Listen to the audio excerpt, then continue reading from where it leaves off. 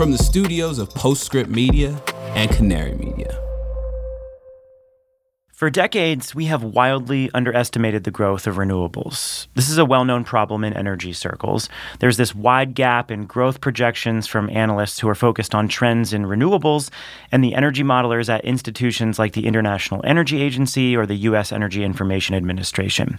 And I saw this really early in my career when the Sierra Club issued a 2007 report showing explosive growth for solar through 2020. And the technology barely registered on other forecasts. And there were plenty of people who were skeptical of an environmental group putting out solar projections. But in fact, the Sierra Club numbers turned out to be really conservative. And this is played out in lots of different ways. Ramez Naam noticed this phenomenon a few years later in 2011 as he started mapping the cost curve of renewables. And at the time, the IEA, National Energy Agency, had a forecast for solar costs, said the cost of solar electricity would drop by about in half from 2010 to 2050. Now, to put that in perspective, the cost per watt of solar panels and the cost of generated solar electricity fell by 90% in a decade. Dick Swanson, the founder of SunPower, predicted this trend in 2006 as he looked at historic trends in the semiconductor industry, and Ramez and others saw the same thing. I came from tech, where we have Moore's Law, and so I just applied the very same sort of very dumb learning model to solar. And because I didn't know enough about energy to know how I was going to be wrong, it worked, more or less. So my forecast was the cost of solar would drop by about a factor of 10 to 2050, and it actually dropped twice as fast as I thought it would. Ramez is a technologist who studies trends in decarbonization. This is him on stage in Seattle at a recent Canary Media Live event talking with journalist David Roberts. And the cost curve, he says, is still headed downward. Will it keep getting cheap? The future is uncertain, but the odds are yes. So my personal forecast is the cost of solar electricity will drop by about another factor of 4 by the time solar is about a third of all electricity generation on Earth. Now, many of the traditional modeling agencies have changed the way they analyze renewables, but the trends are still taking a lot of people by surprise, particularly those who are operating infrastructure. Back in February, we made an episode about how 99% of coal plants in America are more expensive to operate than new renewables. And Ramez looks at this and says it clearly marks a new phase for the build-out of wind, solar, and batteries. Clean electricity, especially solar, and now batteries have gone through. They're entering their third phase. The first phase was all of history from the 1970s to 2010, 2015. They were in their first phase that was totally uncompetitive, totally policy dependent. Then with a second phase where new electricity from solar and wind became cheaper in some parts of the world than building new power from gas and coal, at least during the hours the sun shone or that the wind did. And that's their second phase, cost competitive. And now they're into their third phase. The cost just on a pure kilowatt hour basis of electricity from new solar, new wind would be cheaper than the operational cost of an already built coal or gas power plant. And that's happening. This era has only begun, and it's challenging the economics of conventional generation in markets around the world. I do think there's lots of reasons, not in every single clean tech, but in those, and the ones we make in factories, mass produce in high volumes, that those will have a very, very rapid learning rate for decades to come. This is The Carbon Copy. I'm Stephen Lacey. This week, a conversation between journalist David Roberts and futurist Ramez Naam about what's ahead in the energy transition. This podcast is brought to you by CorePower, an American manufacturer of battery cells for electric vehicles and stationary storage. CorePower founder and CEO Lindsay Gorrill is a former executive in the mining industry, and he's now devoting his career to building U.S. industrial capacity in clean energy. Yeah, I can tell you it's a lot of stress to build a company, but I think personally, it's just the ability to build something that I believe we need. Stay with us to the end of the show. We'll have an interview with Lindsay about CorePower's gigawatt-scale battery facility underway in Arizona. Faced with the surge of distributed energy resources, electric cars, and grid constraints, utilities are ramping up dynamic pricing. But the results are mixed. If utilities don't implement rates correctly or transparently, it could be a major roadblock for the energy transition and a headache for customers. On June 13th, Latitude Media and GridX will host a Frontier Forum to examine the imperative of good rate design and the consequences of getting it wrong. Register at the link in the show notes or go to latitudemedia.com/events. Clean energy and climate tech are policy-driven industries, and anyone working in this field touches local, state, and federal policy in a very real way. And that's why you should be listening to Political Climate, a podcast from Latitude Media and Boundary Stone Partners that delivers an insider's view on climate policy and politics. Every other week, co-hosts Julia Piper, Emily Domenech, and Brandon Hurlbut cover the nuances of government funding, regulations, backroom negotiations, and the election, of course. Political Climate is a show for people who want authentic conversations and strong opinions from voices across the political spectrum. Listen at latitudemedia.com or subscribe to the show anywhere you get your podcasts.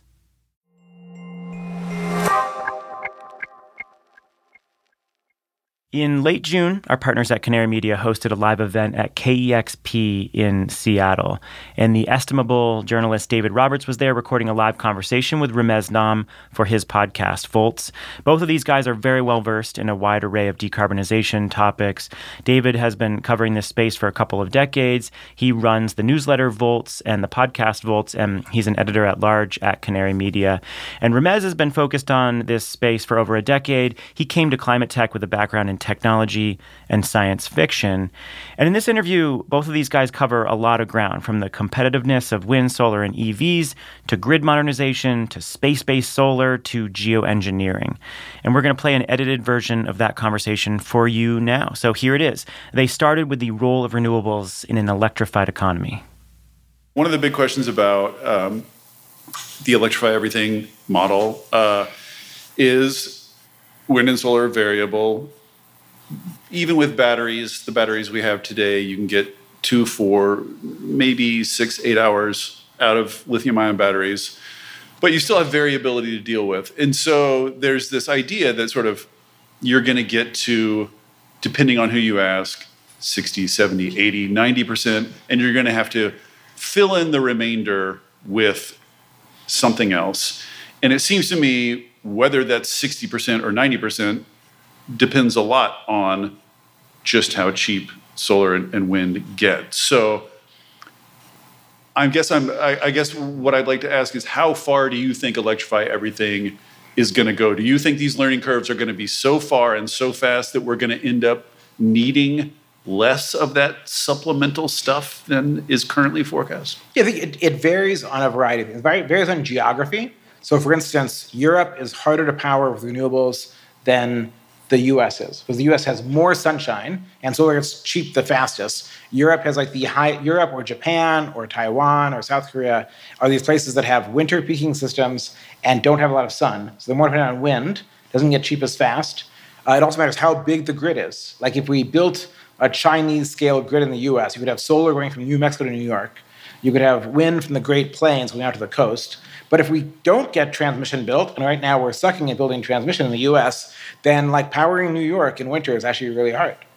So those are like big variables. And in general, I have my opinions on what I think is going to get cheap the fastest, but I'm in general a believer in like, let's have more tools in the toolkit than we think we need, because some of them are not going to pan out in certain areas. So let's invest in all of it. Let's invest in small modular reactor, nuclear fusion, transmission grids, ultra-long duration energy storage, power to hydrogen. Let's do all of it and like be in a situation where we have more tools than we need rather than fewer.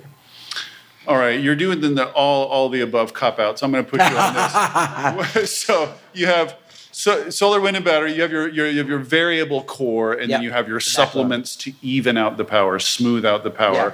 Right now, what's going to occupy that role, that supplemental role, is up in the air. Could be it could be a lot more storage. It could be, as you say, a lot more transmission. Yeah. It could be some sort of clean, firm power like geothermal or small nukes. It could be small natural gas plants with CCS, which is what you see in the models. In the big models, they have truckloads of natural gas with CCS, all playing the same basic role, which is evening out the variability of renewable energy. So I want to know, yes, we want to invest in everything. Yes, we want to pursue everything. Yes, we want to keep our options open. But in your opinion, what is the mix that's going to play that role? The most underrated of those technologies is super long duration transmission.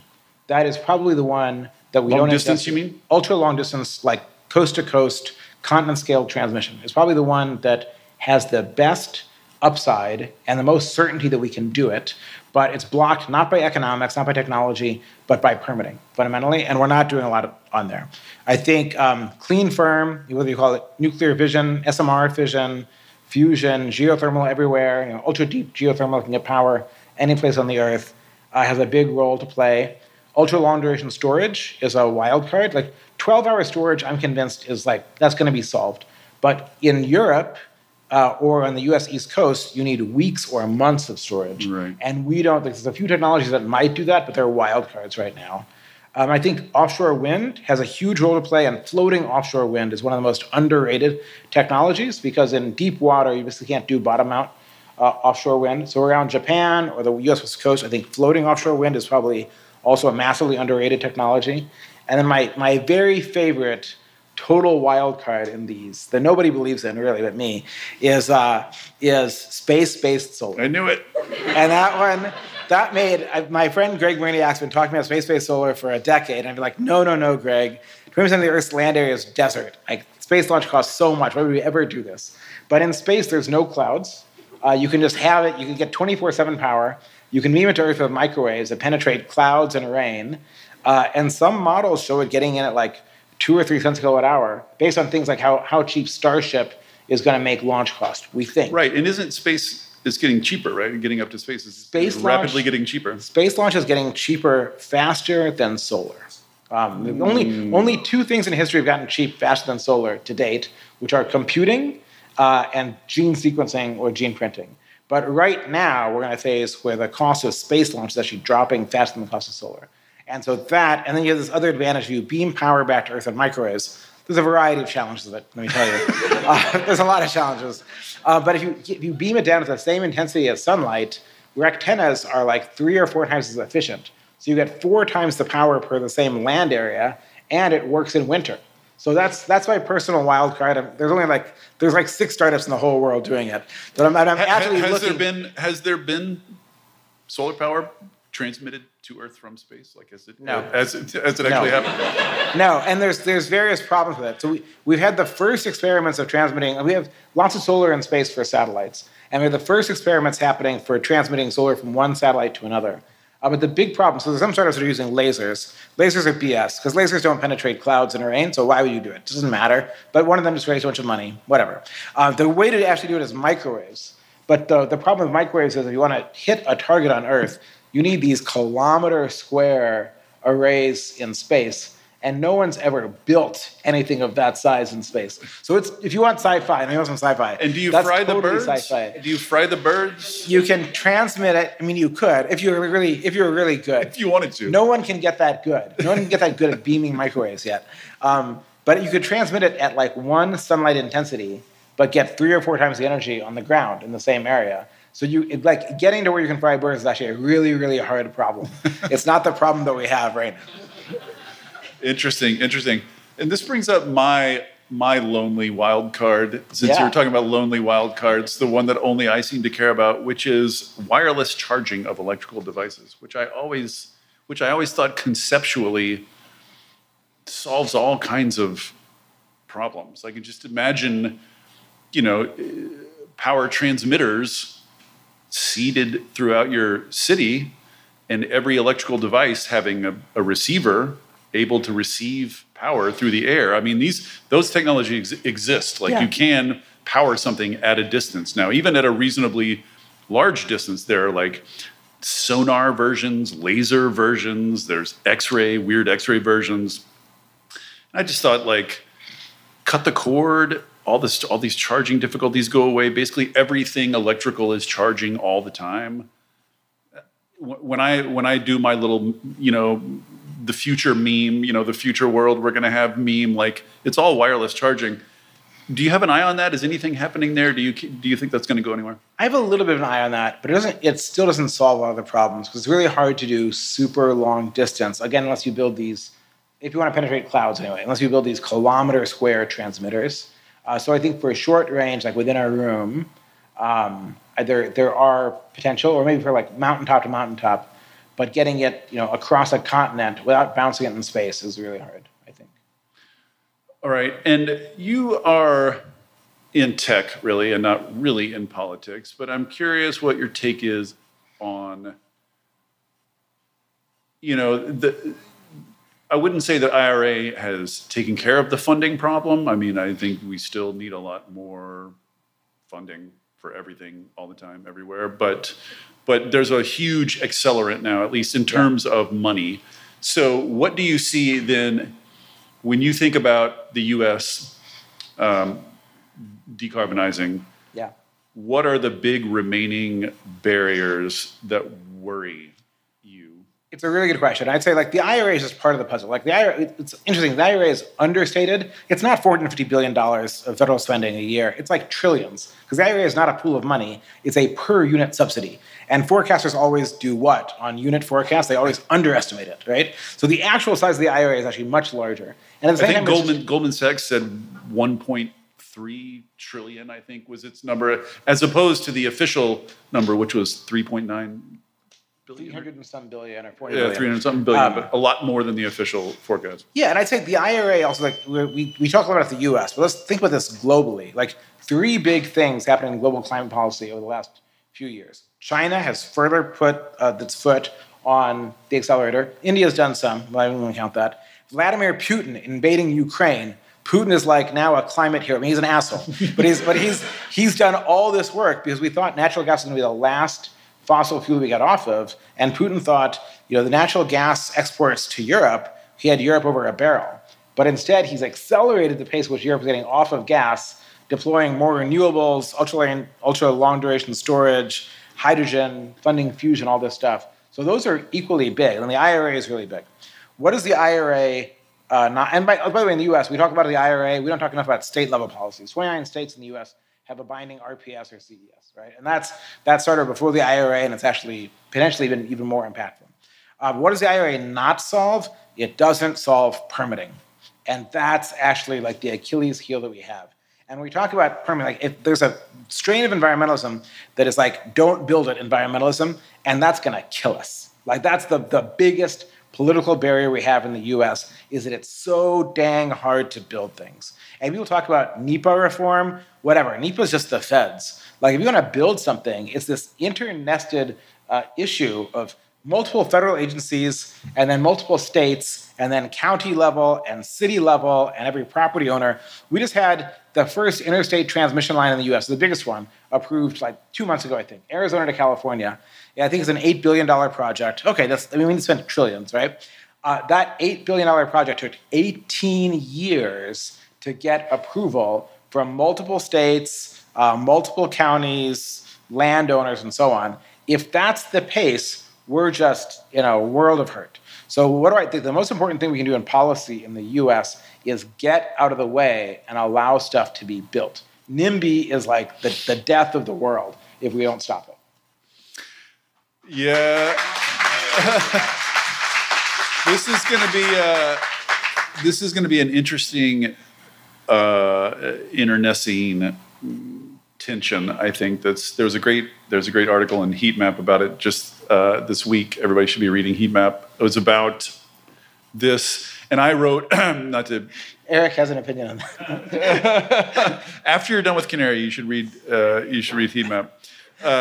And I, not to toot my own horn, but I wrote about this back in 2012 or whatever. But this distinction between climate hawks and environmentalists is how I put it. People who are primarily focused on decarbonization, people who are primarily coming out of the environmental movement with all its sort of associated commitments and whatnot.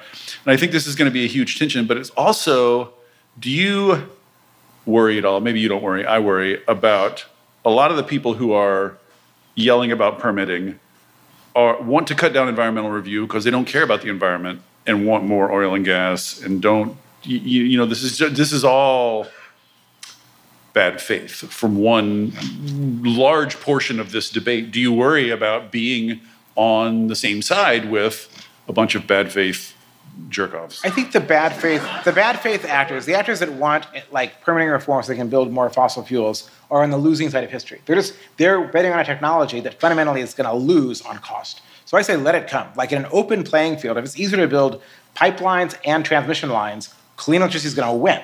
So I'm totally happy taking that deal. Bernie Sanders disagrees, right? Like he voted against the Schumer-Manchin permitting reform bill that you had one Republican vote for because he's so obsessed, as a sustainable environmentalist, obsessed with don't build fossil fuels. Well, guess what? Building more renewables is actually more important than not building fossil fuel infrastructure. On a competitive basis, it's at least my bet, the clean energy just wins on cost. So open the floodgates, let it in, and clean energy is going to win, is my personal viewpoint on this. What do you make of this? This just came out, another version of information that's come out over and over again over the years, which just shows that fossil fuels are not declining. Globally, they're not declining. We are adding on to the total energy load of the world. That's what renewables are doing, is increasing the total, but the actual amount of fossil fuels is not declining, which leads a lot of people to say building new renewables is not enough. We have to cut off supply at some point.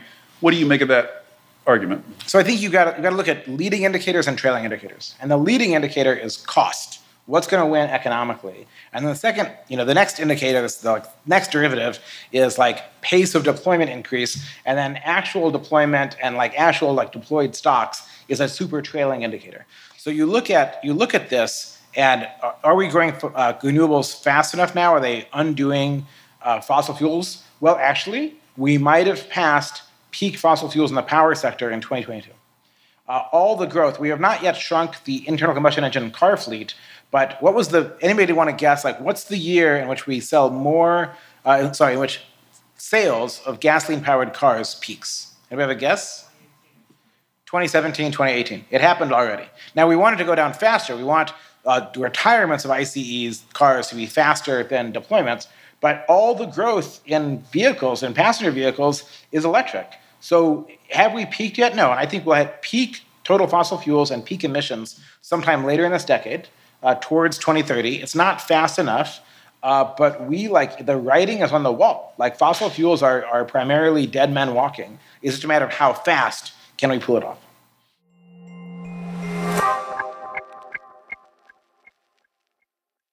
Mark your calendars for June 13th at noon Eastern. That's when Latitude Media and GridX will host a live, interactive discussion on implementing modern utility rates. Dynamic rates are vital for motivating customers to electrify, adopt DERs, and embrace demand flexibility. Utility rates could make or break the energy transition. So how do we do it right?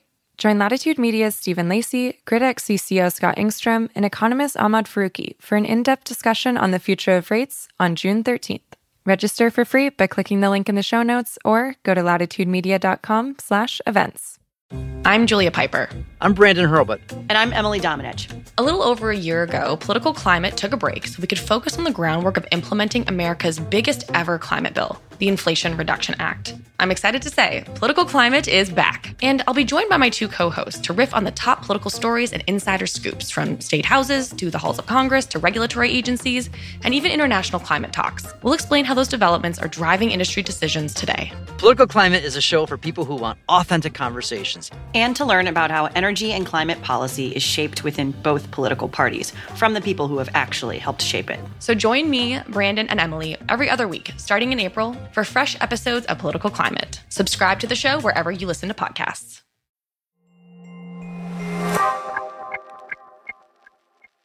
So let's talk then about the hard to abate sectors then, because they're the ones, I think we can, I wouldn't say we have electricity in hand, but we have a sight line to where we're going on electricity. We have a sight line where we're going on transportation. We have a sight line in buildings, although this crowd is full of people who will tell us all about the many complications of doing what we know how to do in buildings, but we know how to do what we need to do in buildings. But there are these legendary, difficult to decarbonize sectors. So two questions. One is, do you think they still warrant that term? Do you think they're still difficult to decarbonize? And which of those worry you? Yeah, they are. And so I should say that what I've been saying is mostly related to power and ground transport. That's where we have really, really fast learning rates. But if you add up ground transport and power, you've got maybe 45% of global carbon emissions, right? The really big ones are industrial emissions, or Google talked about cement. My math is more like 6-7% of emissions. Steel is another 7 or 8. But like industrial emissions are really hard, and it's not clear that the learning rates will be as fast as our renewables. So that is a big problem. That said, like I wrote a piece for TechCrunch in 2018 or something where I was really worried about this, and we've made more progress faster on industrial emissions than I expected those 4 or 5 years ago. So are we going to go fast enough? I don't know, but we're moving that needle. And then the other one that's hard and big, people talk about aviation. Steel is 4 times as big as aviation, right? Like aviation we will solve eventually, but steel and cement are really big ones. But the other one that's really hard is agriculture, forestry, and land use. Cows and deforestation. Mm-hmm. And that one's not growing, really, but it's about a quarter of all emissions. It's bigger than industrial emissions. It rivals electricity. And that's going to take a mix of just pure policy work to protect land and finding a way to feed the world's appetite for meat, which is just going to go up. Like, forget about reducing meat consumption. It ain't going to happen. Meat consumption is going to keep going like this and this. So we've got to find ways to produce that meat, or something that people think is meat, at a way that's cost. And I'm actually not that bullish on alternative proteins either. I think it's got to be like, mostly it's going to be fields, like where we grow corn and soy and so on today, and wheat and animal agriculture is my guess. We've got to find a way with a cost perspective to reduce that cost, reduce the emissions, reduce emissions of things like fertilizer, that might be 6 or 7% of emissions, and protect land from being converted from forest or wetlands into crops or grazing land. And that one, cows and steel and cement keep me up more than electricity and cars. So what is happening in steel? Like you say, we're making more progress than you thought. What is the solution that you? Yeah, I mean, I think with steel, the most likely solution is power to hydrogen. Like a lot of the steel emissions. So for recycled steel, increasingly we use electric arc furnaces. You can power them with renewables. But for primary steel, we use coal as a reducing agent. Iron ore has oxygen on it. You've got to strip the oxygen off. So we're using the coal. You can bust the coal, you get carbon monoxide, it binds with oxygen and strips it off. It's a reducing agent. So you can use hydrogen for that. And hydrogen does look like it's going to have a sharp reduction. It's not the only bet. There's other bets. I think Breakthrough invested in a company that does a form of electrolysis to extract pig iron or pure iron ore from or pure iron that you can use to make steel from iron ore. So there are multiple technology pathways in each of these, but right now hydrogen looks like the best bet, I'd say, for steel.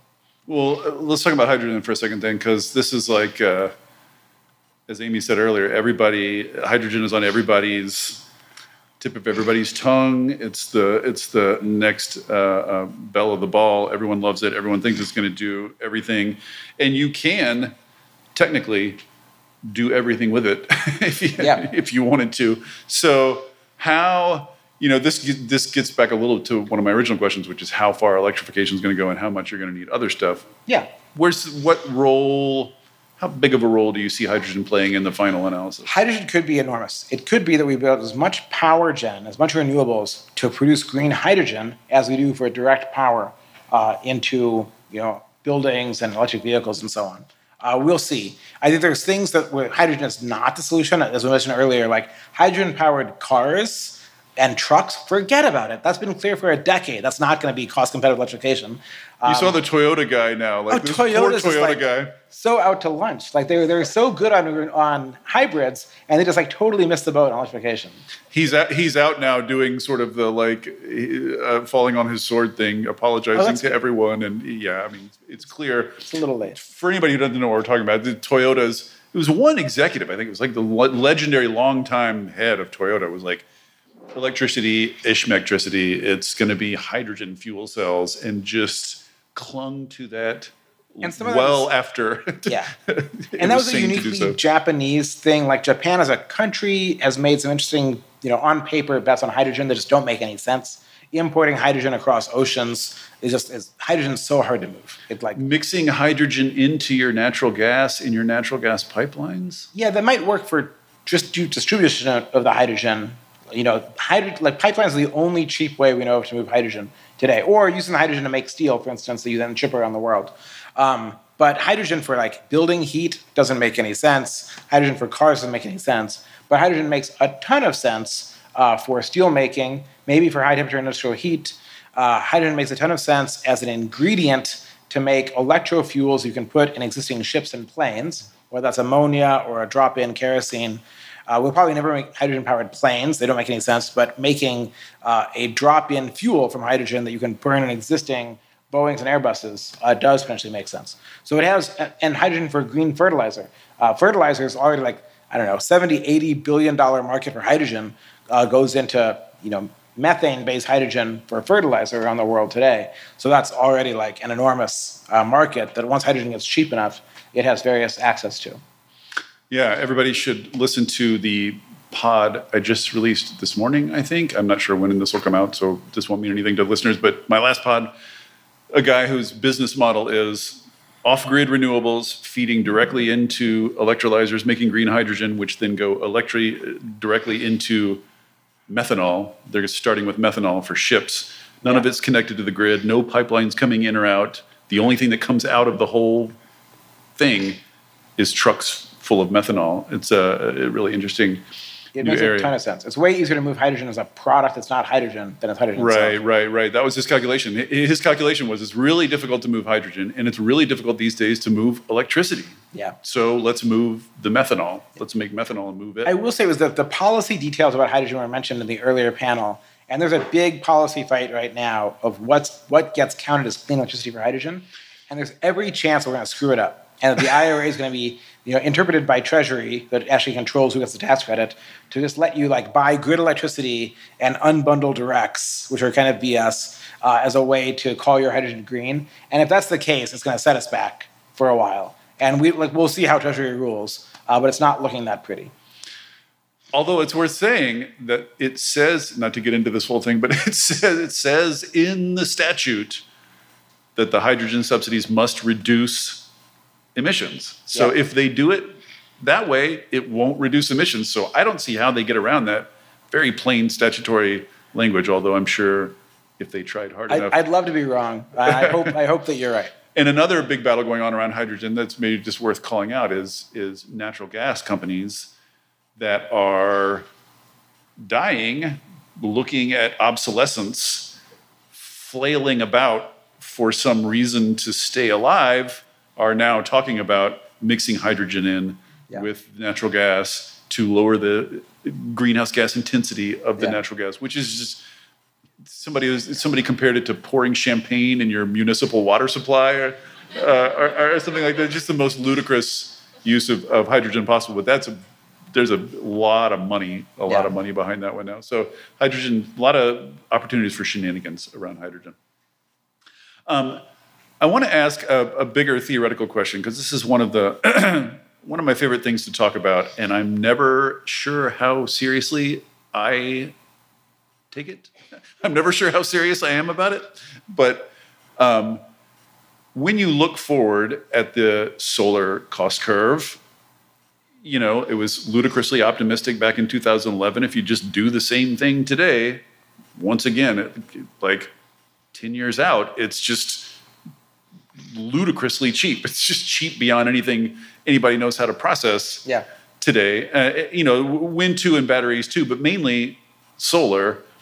And so, as you had a great chart about batteries, which just made the point that as they get cheaper, you find more uses for them. And as you find more uses for them, they build more and they scale up and they get cheaper, et cetera, et cetera, et cetera. Same for solar. As it gets cheaper and cheaper and cheaper and cheaper, it's just going to be possible to put it everywhere, on everything, all the time. And so you can see in the distant future, but our lifetimes, I think, a society in which power is ubiquitous and to coin a phrase, too cheap to meter. Yeah. Is that going to happen?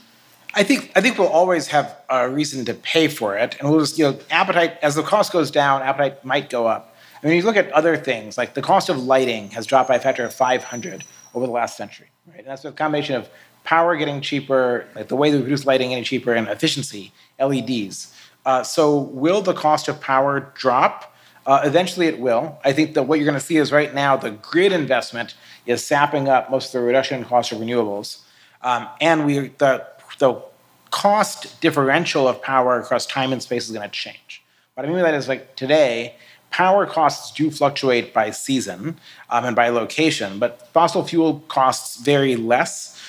Whereas in the future, what you're going to find is, like, how do you power stuff in winter, especially in a place far away from the equator? So the power cost average across the year might be cheaper, but in January, like in the UK, in London, you get 1/7 as much power from solar panels in January as you do in June or July.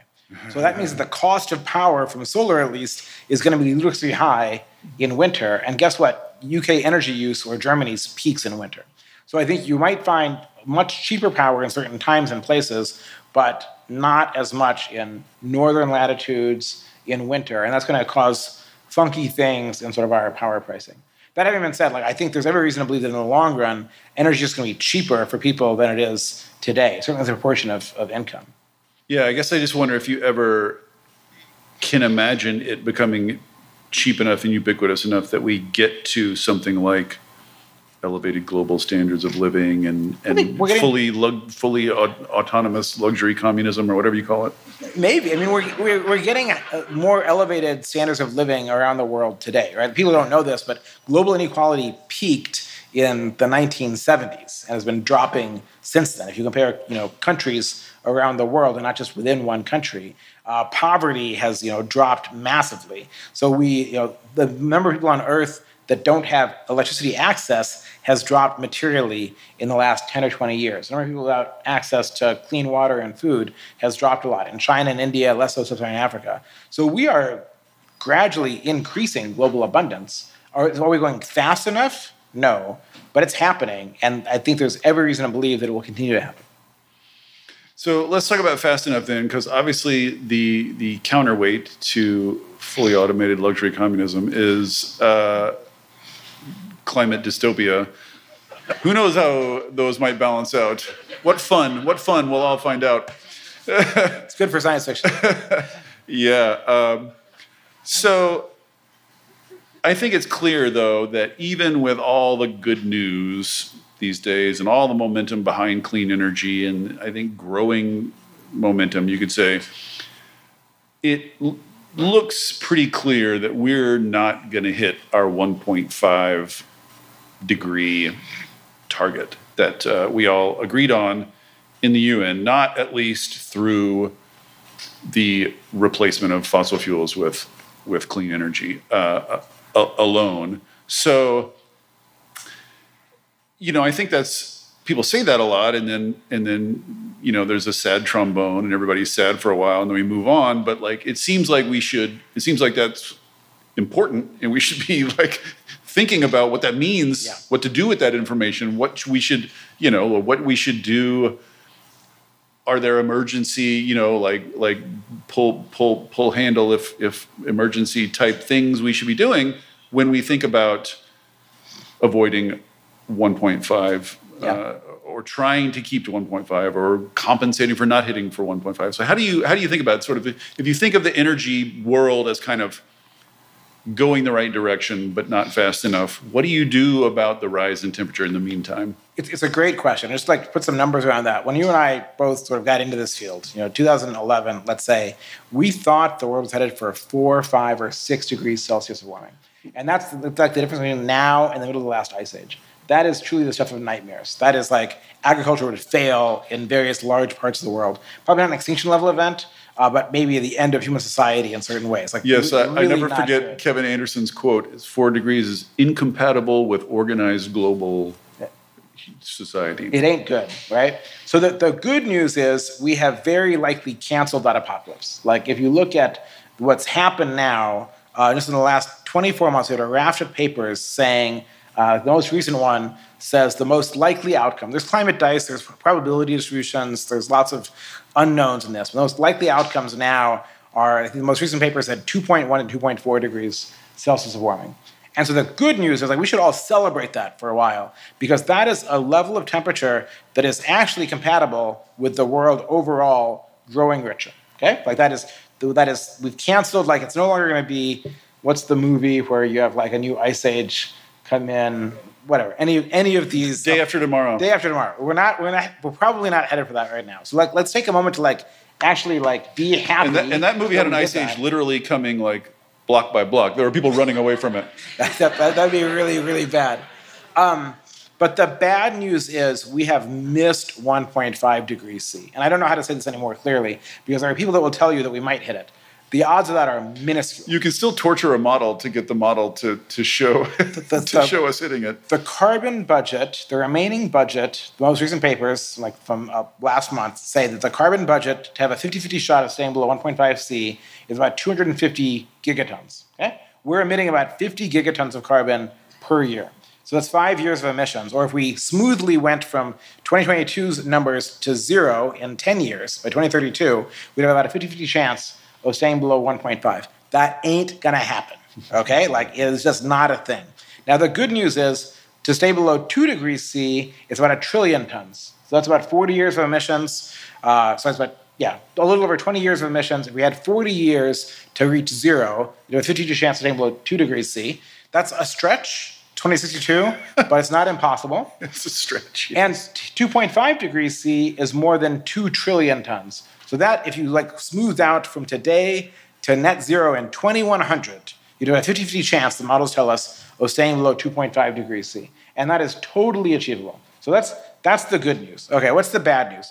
So first, like at 1.5 degrees C, the world does not end. It doesn't end at 1.6 degrees C, but every tenth of a degree matters.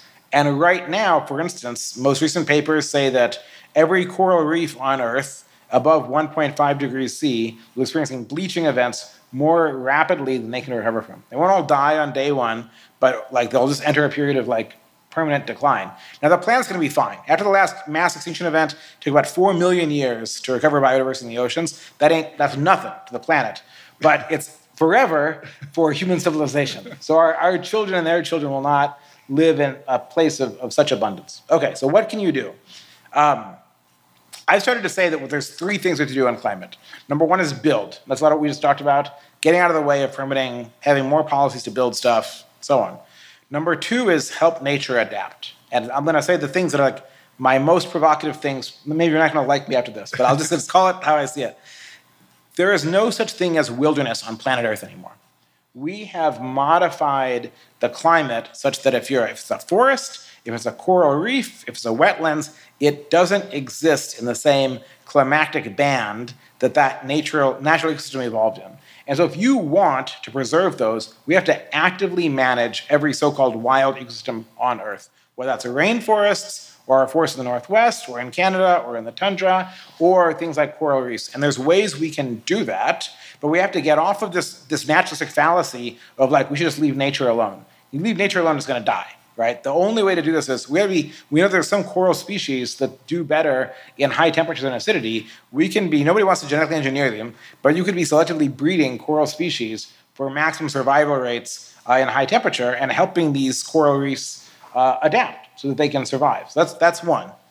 And then the next one, which is the even more controversial one, is we've already geoengineered the planet.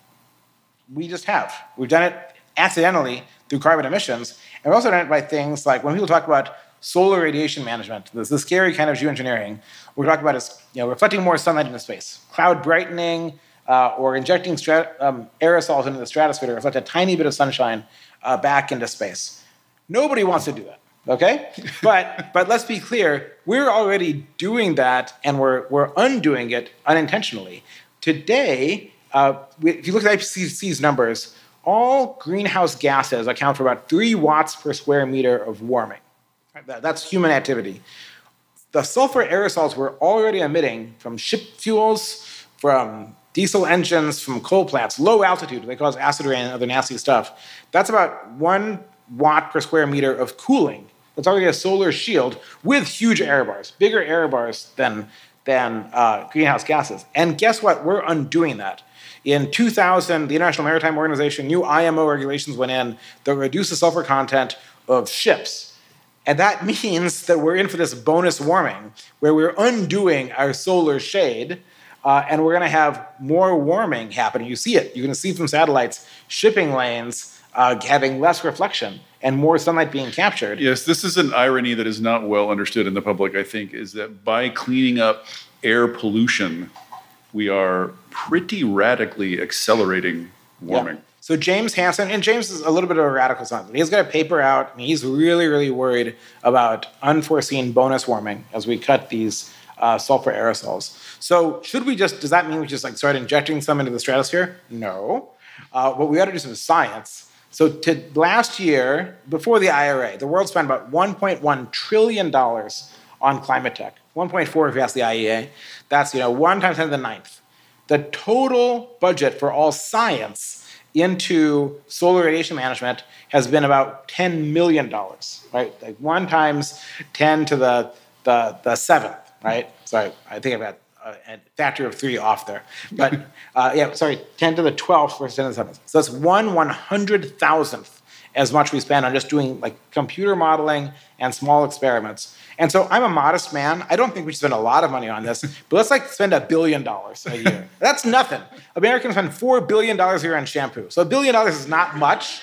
It's like chump change. $1 billion in climate gets you nothing. But let's spend a small amount, $1 billion a year, on actually doing the science. Better computer models, more compute time, more funding for scientists, platforms that have sensors. When the next volcanic eruption happens, it sends stratospheric aerosols up. We can send LIDAR and spectrography and so on through them and see what happens. And some small controlled experiments, tiny ones, to actually see how this works, just to know, do we have this tool in our toolbox so that we could deploy it if the Arctic starts to warm exceptionally fast? We have uncontrolled methane release. And if we're not doing that, I think that's criminal. And that is the single biggest problem that we have in climate tech, the single biggest omission that we have in our climate plans today. Oh, yes. Okay, so we're done. Everybody, thank you for coming. Thanks. Give money to Canary. Thanks, David.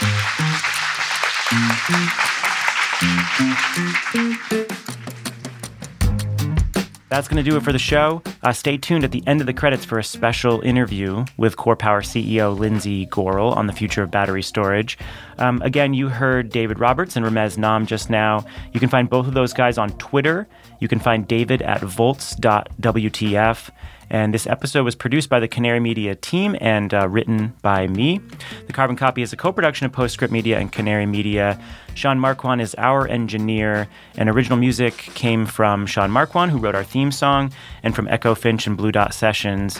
Postscript Media is supported by Prelude Ventures, and Prelude is a venture capital firm with a wide portfolio across energy, food and agriculture, transportation, logistics, advanced materials, manufacturing, and advanced computing. And hook us up with a rating and review of this podcast if you like it, and send your thoughts on social media. And we'll catch you next time. Thanks for being here. I'm Stephen Lacey. This is The Carbon Copy.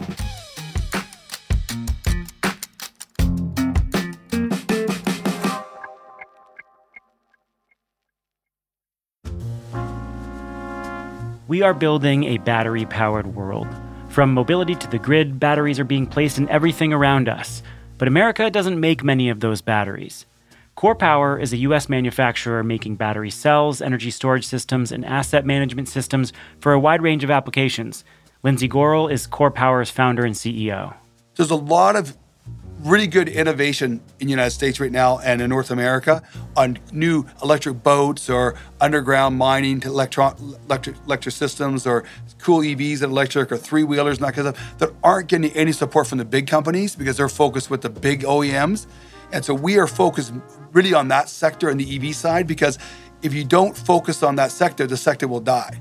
CorePower is also building solutions for stationary storage on the grid, a market that's grown almost 1,800% in the last 5 years, according to Wood Mackenzie.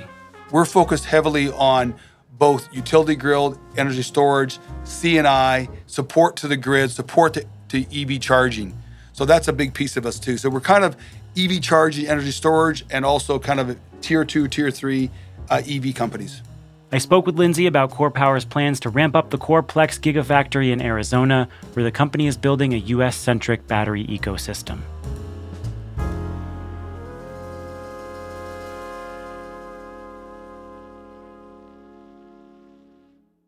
we are producing what's called NMC technology, cell manufacturing, and LFP. So over 90% of the lithium cells in the world are under both those chemistries, and we have both. So we can produce any cell that we want for any industry. So you recently announced a fundraise, $75 million, that will go toward building the Gigafactory that is underway right now in Arizona. Talk about the capital needs for that facility and the timeline for building out that facility. Sure. We're excited that we broke ground or started moving dirt about 5 months ago. We'll be in production with the first 6 gigawatt hours of cell manufacturing in 2025, and the second phase of 9 gigawatt hours online by 2026. So we are targeting a total demand of 15 gigawatt hours of manufacturing of the Coreplex by 26, but we believe, based on the market demand and what's going on now, that we'll grow even bigger than that after 2026 by building additional manufacturing lines. The cost of the Coreplex is around $1 billion. And we're just finalizing. We've got quite a bit of funding already. We're finalizing the rest of the funding over this year. And why Arizona? I think once we looked at all the different states, at the end of the day, Arizona fit the bill on a couple of different things. One, all the states we looked at had the infrastructure. Once the infrastructure was done, you knew you could build it. What we like is dry and hot for cell manufacturing. And then by looking at where we are in Buckeye, Arizona, for logistics, it's really good to get to the port on the West Coast to ship overseas, but also employment. It was one of the fastest growing cities in America, has a lot of good schools, has got community colleges, has great universities, has great tech schools. So we saw our ability that if we built there, because all the infrastructure was there, we think we could help build an excited, basically, employment group of young people to join our company. What is the hardest piece of building a company like CorePower? That's a really good question. My background in the supply chain has helped me quite a bit because I understand the issues on supply. And so I've been working very hard with a number of companies. Looking ahead, I'm now a fully integrated solution company, but I need to get there by making sure I control my supply chain, right? So even though a lot of the stuff we're working on is bigger than just us, obviously bigger for the United States, but that's huge. And then the other side of it is employment. What I really want to do is I want to have these young students coming through high school and understanding who we are, that we're advanced manufacturing, that we're green energy, and we want to be involved in going to these high schools and going to these tech schools and teaching them about the industry, and we want them excited to come to the industry. So I think it's twofold, right? One is the whole thing about supplying the ability to build what you want to build, and that's one, we worked on that.